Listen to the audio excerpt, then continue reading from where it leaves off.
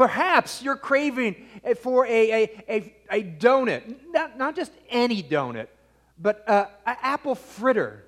And not just any apple fritter, from Donut Dip apple fritter, which are so light and fluffy and delicious, and I'm sure good for you.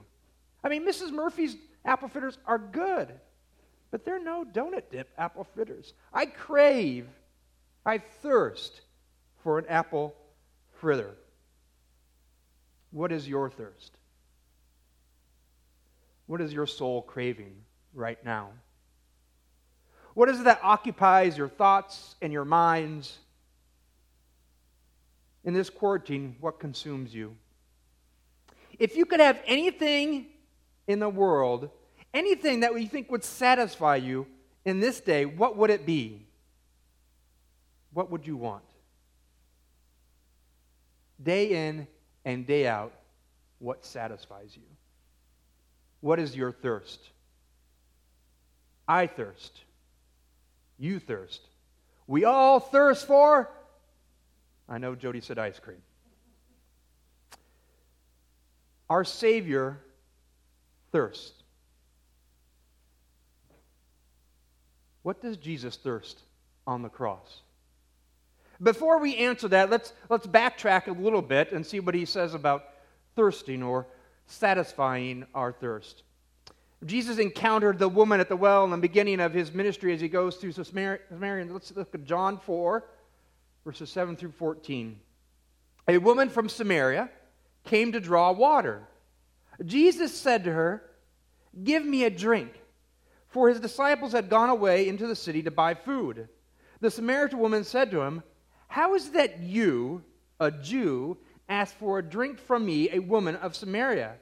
For Jews have no dealings with Samaritans." Now, part of this story is the amazing thing is that ordinarily, right, in the middle of Galilee and in Jerusalem, in the middle of that is this country, this place called Samaria. It's a hill country, and so ordinarily a Jew would go around because they would have nothing to do with the worship and the people and the uncleanliness of the Samaritans in their mind. But Jesus, the quickest route was right through Samaria. But Jesus told us that we're going to go right through Samaria. And so he goes. Makes them uneasy. And here it is, two things about a woman speaks to Jesus, and she's a Samaritan, and he speaks to her. And what does he ask for? A drink. I want you to notice, though, he never gets this drink in the story. He never gets to satisfy his thirst, or at least what we think his thirst is.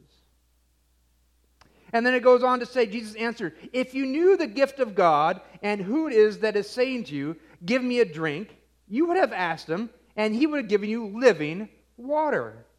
The woman said to him, "Sir, we have nothing to draw water with. You have nothing to draw water with, and the well is deep. Where do you get that living water? Are you greater than our father Jacob? He gave us this well and drank from it himself, as did his sons and his livestock." And Jesus said to her, "Everyone who drinks of this water will be thirsty again. But whoever drinks of the water that I give him will never be thirsty again. The water that I give him will become in him a spring of water welling up to eternal life." That's a different kind of drink, isn't it? If you knew the gift of God, you would not be thirsty. Ever. If you knew what Jesus had to offer, you would never be thirsty. That's the promise. In John 7:37-39, he goes on in a different story. On the last day of the feast, the great day, Jesus stood up and cried out, "If anyone thirst, let him come to me and drink. Whoever believes in me, as the scripture has said, out of his heart will flow rivers of living water."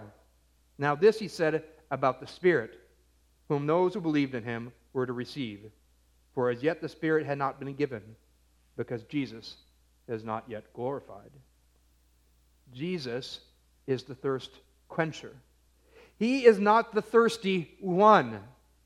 He knows we are the ones that are thirsty that we are the ones striving after our vain and empty desires and lots of ways to quench our thirst, but it is never satisfying.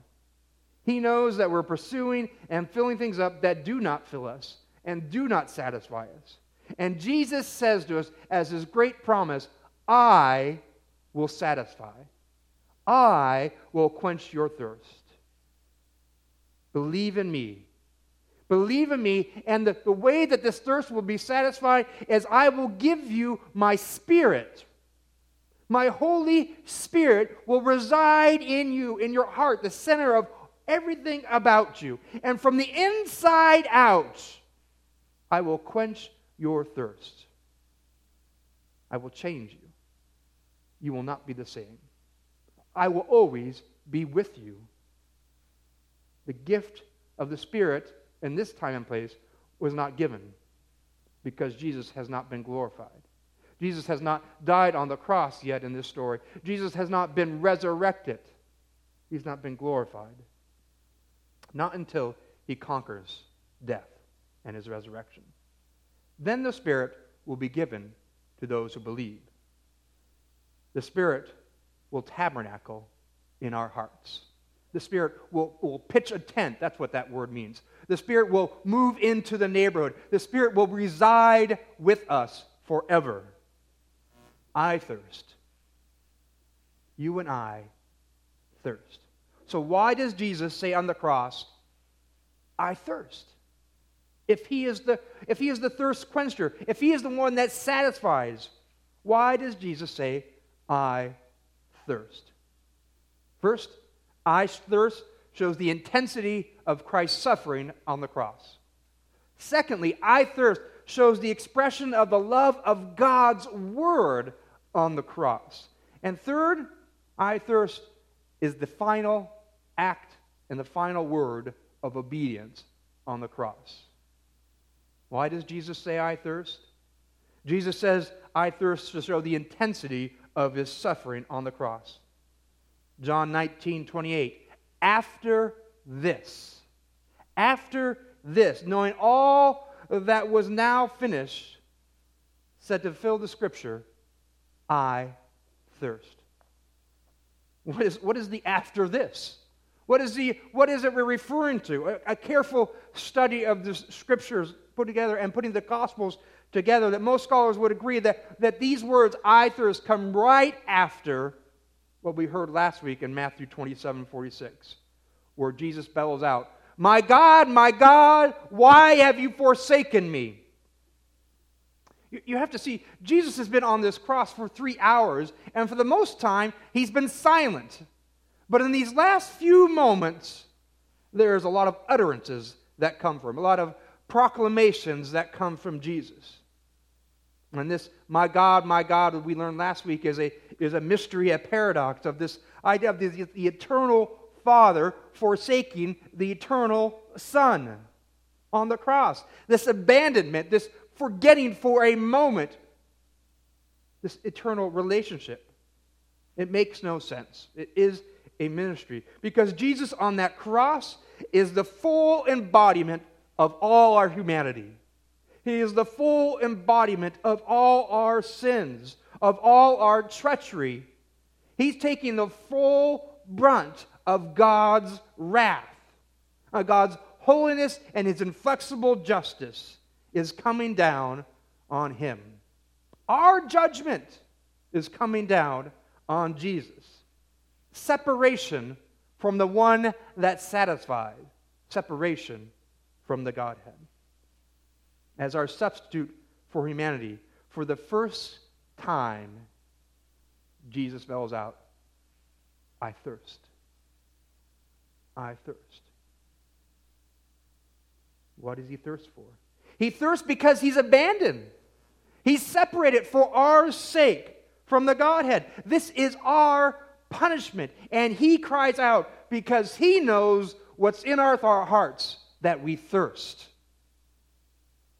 that we're separated. That's why he's on the cross, to solve this problem. Jesus never performed a miracle that benefited himself. Oh, people asked him all the time, Satan, at the very beginning, asked him to use his own powers to benefit himself. And Jesus said no. And here on the cross, when the soldiers mocked him, the criminals mocked him, they asked him, use your divine authority to save yourself. And he doesn't. You see, what's happening is that this intense suffering, there is an outward reality in our suffering of our inward soul. Our emotional reality affects our physical reality. And it's here being demonstrated by Jesus that there is an intense emotional reality. The weight and burden of all our sins, the weight and burden of the wrath of the Father is upon him. He thirsts. That's a suffering that now becomes into a physical manifestation. He thirsts. You see, this has been a long time since Jesus has had a drink. He was arrested early in the morning and brought to Caiaphas and in his kangaroo court. There was no water there for him to drink. He was imprisoned, brought to Pilate. And see, when you're a prisoner, they don't supply you food or drink or comforts. And there Pilate questioned him. He does not offer him a drink. And there he is, crucified, beaten almost to death. Certainly no drink. In fact, as he was carrying his cross, they offered him a drink. They offered him a drink, wine mixed with myrrh, which is different what they offered him right now. See, wine mixed with myrrh was a pain sedative. Jesus refused that drink because he didn't thirst in that moment. Oh, he should have. You and I would have physically thirsted, but Jesus didn't thirst.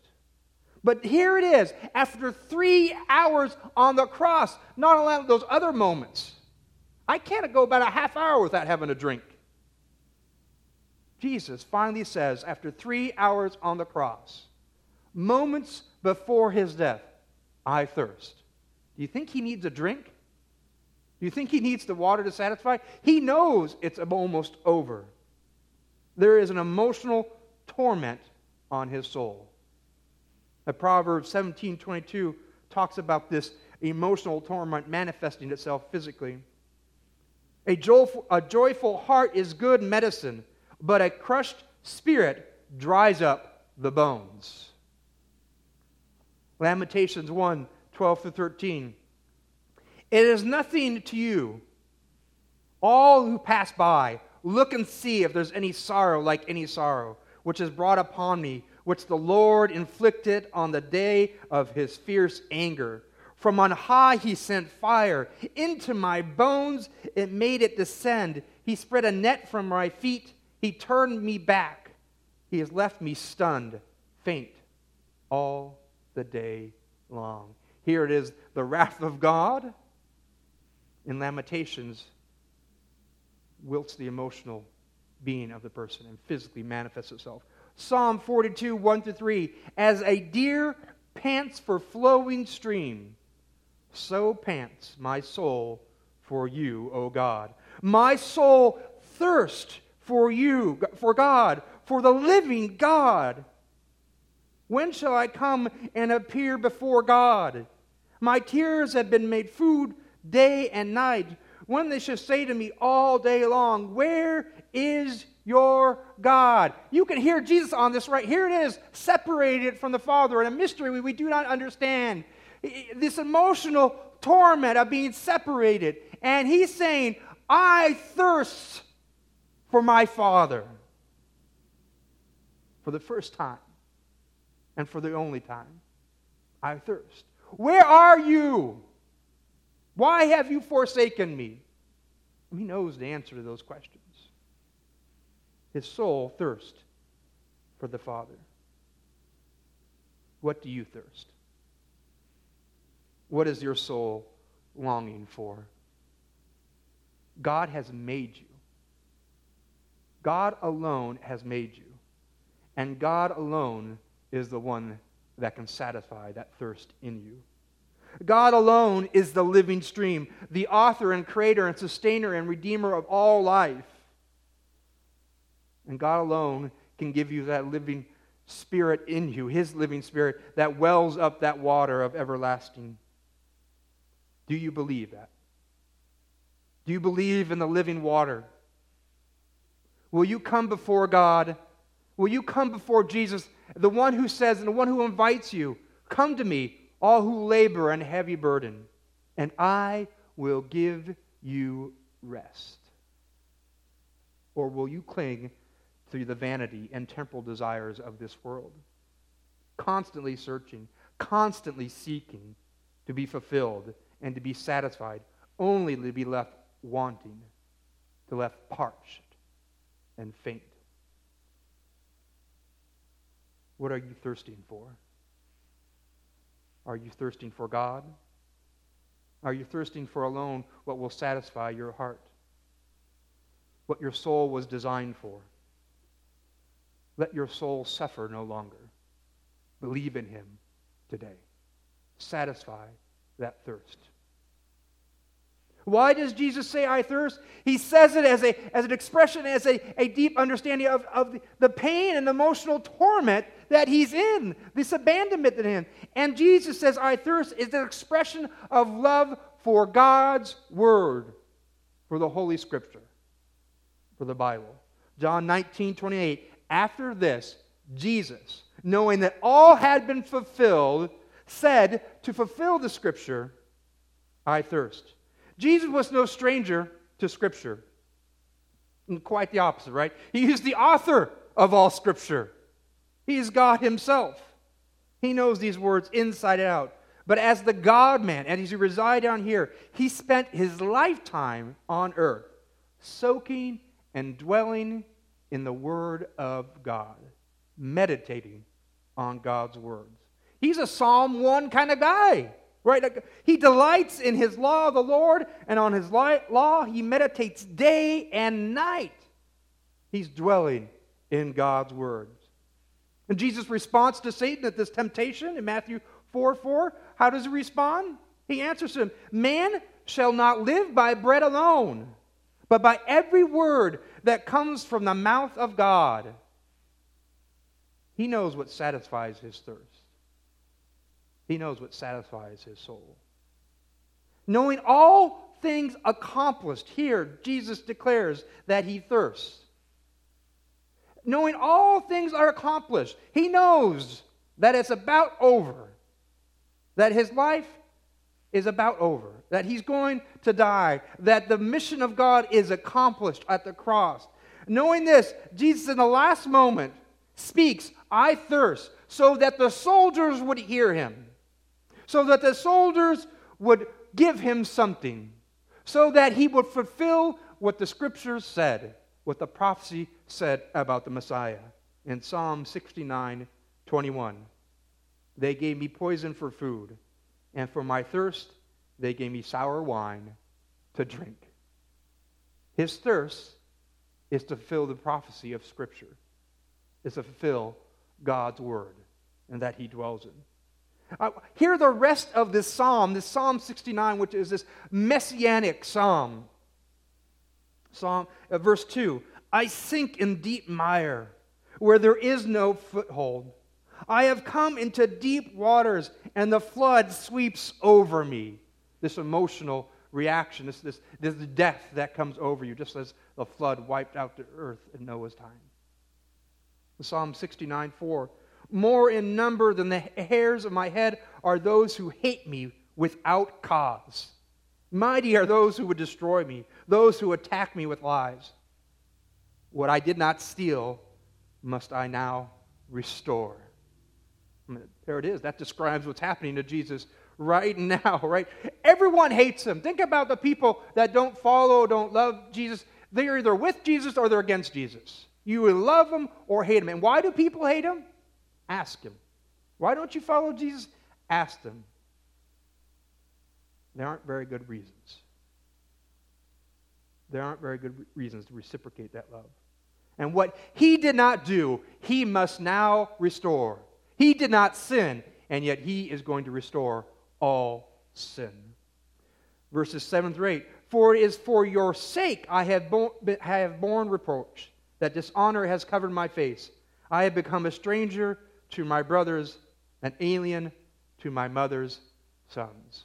All have abandoned Jesus. Verses 11 through 12. When I made sackcloth my clothing, I became a byword to them. I am the talk of those that sit in the gate, and the drunkards make songs about me. He is a laughingstock. He is mocked. And verses 17 through 20. Hide not your face from your servant, for I am in distress. Make haste to answer me. Don't draw near to my soul. Redeem me. Ransom me because of my enemies. You know my reproach and my shame and my dishonor. My foes are all known to you. Reproaches have broken my heart, so that I am in despair. I looked for pity, but there was none, and for comforters I found none. And then the 21. They gave me poison for food, and for my thirst they gave me sour wine to drink. Sour wine, it is not wine that actually satisfies. It actually is not wine that quenches your thirst. It actually is wine that ordinarily prolongs the suffering. It mocks the direness of the situation. In this moment, Jesus reveals the love of his Father, his love for the Word of God, and that love lets him remember there is one Scripture yet to be fulfilled, and so he utters, I thirst. I thirst to put into actions the soldiers in motion, to make that prophecy fulfilled.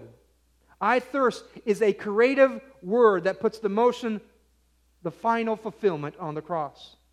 This is not just love for you and I.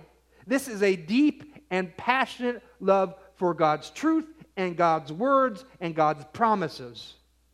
And there's one more fulfillment that happens here in verse 29, John 19:29. It's just not the fulfillment of Psalm 69. Hear it clearly. A jar full of sour wine stood there. So they put a sponge full of sour wine on a hyssop branch and held it to his mouth. Very specific. They could have said just a branch, or they gave it to offer to him, but they said a hyssop branch. Where else is a hyssop branch used? It's used at the Passover. It's used at the final plague as God instructed the Israelites. He says, I'm going to free you from Egypt. Slaughter a perfect lamb. Cook it. Consume it all. And then take the blood of that lamb, use a hyssop branch, and take it and wipe it over the lintel of the door. So when the destroyer comes, he will pass by. That blood will protect them. Protect them from the wrath of God. Exodus 12:22. Take a bunch of hyssop and dip it in the blood that is in the basin, and touch the lintel and the two doorposts with the blood that is in the basin. None of you shall go out of the door of this house until morning. Jesus is the Passover lamb. All that Passover was a prelude to the real Passover at the cross. It is through the last and complete perfect sacrifice of Jesus that he frees us, not just from Egyptians, not just from human slavery, but from our sins, that which really enslaves us, that which actually separates us from God. When we trust in him, when we are covered in his blood, then we are united in his death, and God's wrath passes over us, and his righteousness we share in. What do you dwell in? In your tough circumstance, in any circumstance, what do you dwell in? In your isolation in this moment, what are you dwelling on? What do you love? What satisfies you? What never disappoints? I can tell you it's not Netflix. It's not Disney Plus. It's only the Word of God, that which our Savior dwelled in, that which our Savior was passionate about, that which he loved. How are you dwelling in Scripture in this moment. Now is the time to dwell. Now is the time to reprioritize, to change our practices, to spend extra time, to meditate day and night on God and His Word, to be in that relationship. Don't neglect this gift that God has given you. We put on the website a way to do it. There's lots of ways. Just open up your Bible and read it yourself. Open up your cell phone on that. But there's this app that we're giving you, Dwell app, free for 60 days. It's Scripture, Listen, Reimagine. They have 8 different people that are speaking to you. You can pick a different one. You can change them on the fly. I really encourage you. How I've been doing this in this time is I've been putting my reading verses up, and then I read it, and then I listen to the person read it to me, because that's the only way I can learn. I need to see it and hear it. And just the pace and the way they speak is just different than the way I speak. And it informs me anew of God's Word. It gives me a new passion, a new love for God's Word. Even as I'm in the book of Leviticus, there is something new and exciting about it. Cultivate a habit of listening right now, of reading and dwelling in the sweetness of God's Word. Satisfy your thirst with His Word. Why does Jesus say, I thirst? He says it to show the intensity of His suffering. He shows it to show His passion of expressing of God's Word, the fulfillment of His promises. And third, He says, I thirst is the final act of obedience on the cross. John 19:28. After this, Jesus, knowing all was now finished, said to fulfill the Scripture, I thirst. Jesus is God. Make no mistake about that. He could have used His omnipotence, His all-power, to pull Himself off that cross. He could have satisfied every need of His and be with the Father forever and ever and not bear that wrath in the moment. But Jesus lived a life in perfect submission to the Father's will. Jesus, the eternal Son, is always in perfect submission to the Father's will. This isn't a blind obedience. He knows the Father's plan. He knows it from the beginning of His life, that this is what God has in store for Him. This is what the Father has in store for Him. This isn't obedience out of fear of punishment. This is obedience out of love. His love for the Father and knowing the goodness of the Father, the goodness of this plan. And it's not an easy plan, but He models obedience to the rest of us. John 4:34 says this, my food, Jesus says, my food is to do the will of Him who sent me and to accomplish His work. Part of the satisfaction of Jesus' thirst is accomplishing the Father's will. He thirsts to do the Father's will. It brings Him satisfaction. It nourishes Him. Being on the cross is nourishing to Jesus because it is the Father's will. He knows all is finished in this moment. He knows moments away that this will be over. Jesus came to do the Father's will, to submit, to serve the Father. And here's the thing, right? This is the golden rule. The way He serves the Father is He does it, He's serving us. Because the cross is serving us. Taking our punishment that we deserve. Jesus is content in this suffering. Jesus is satisfied in this suffering because it's the Father's will.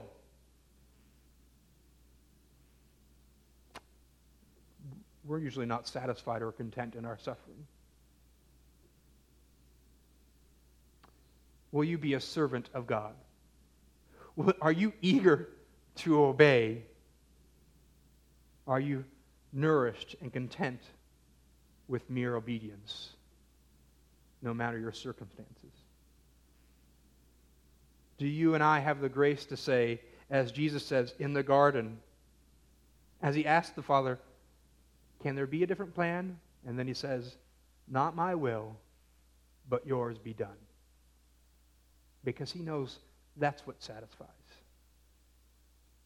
The Father's will. This is our calling to follow Jesus, to follow him in obedience, all the way to the cross. And when Jesus says, pick up your cross and follow me. Pick up your life and obey the Father's plan. All the way, no matter your circumstance. Because Jesus understands that this is what satisfies. This is what nourishes you. Will you be content? Will you be satisfied in the Father's plan for you?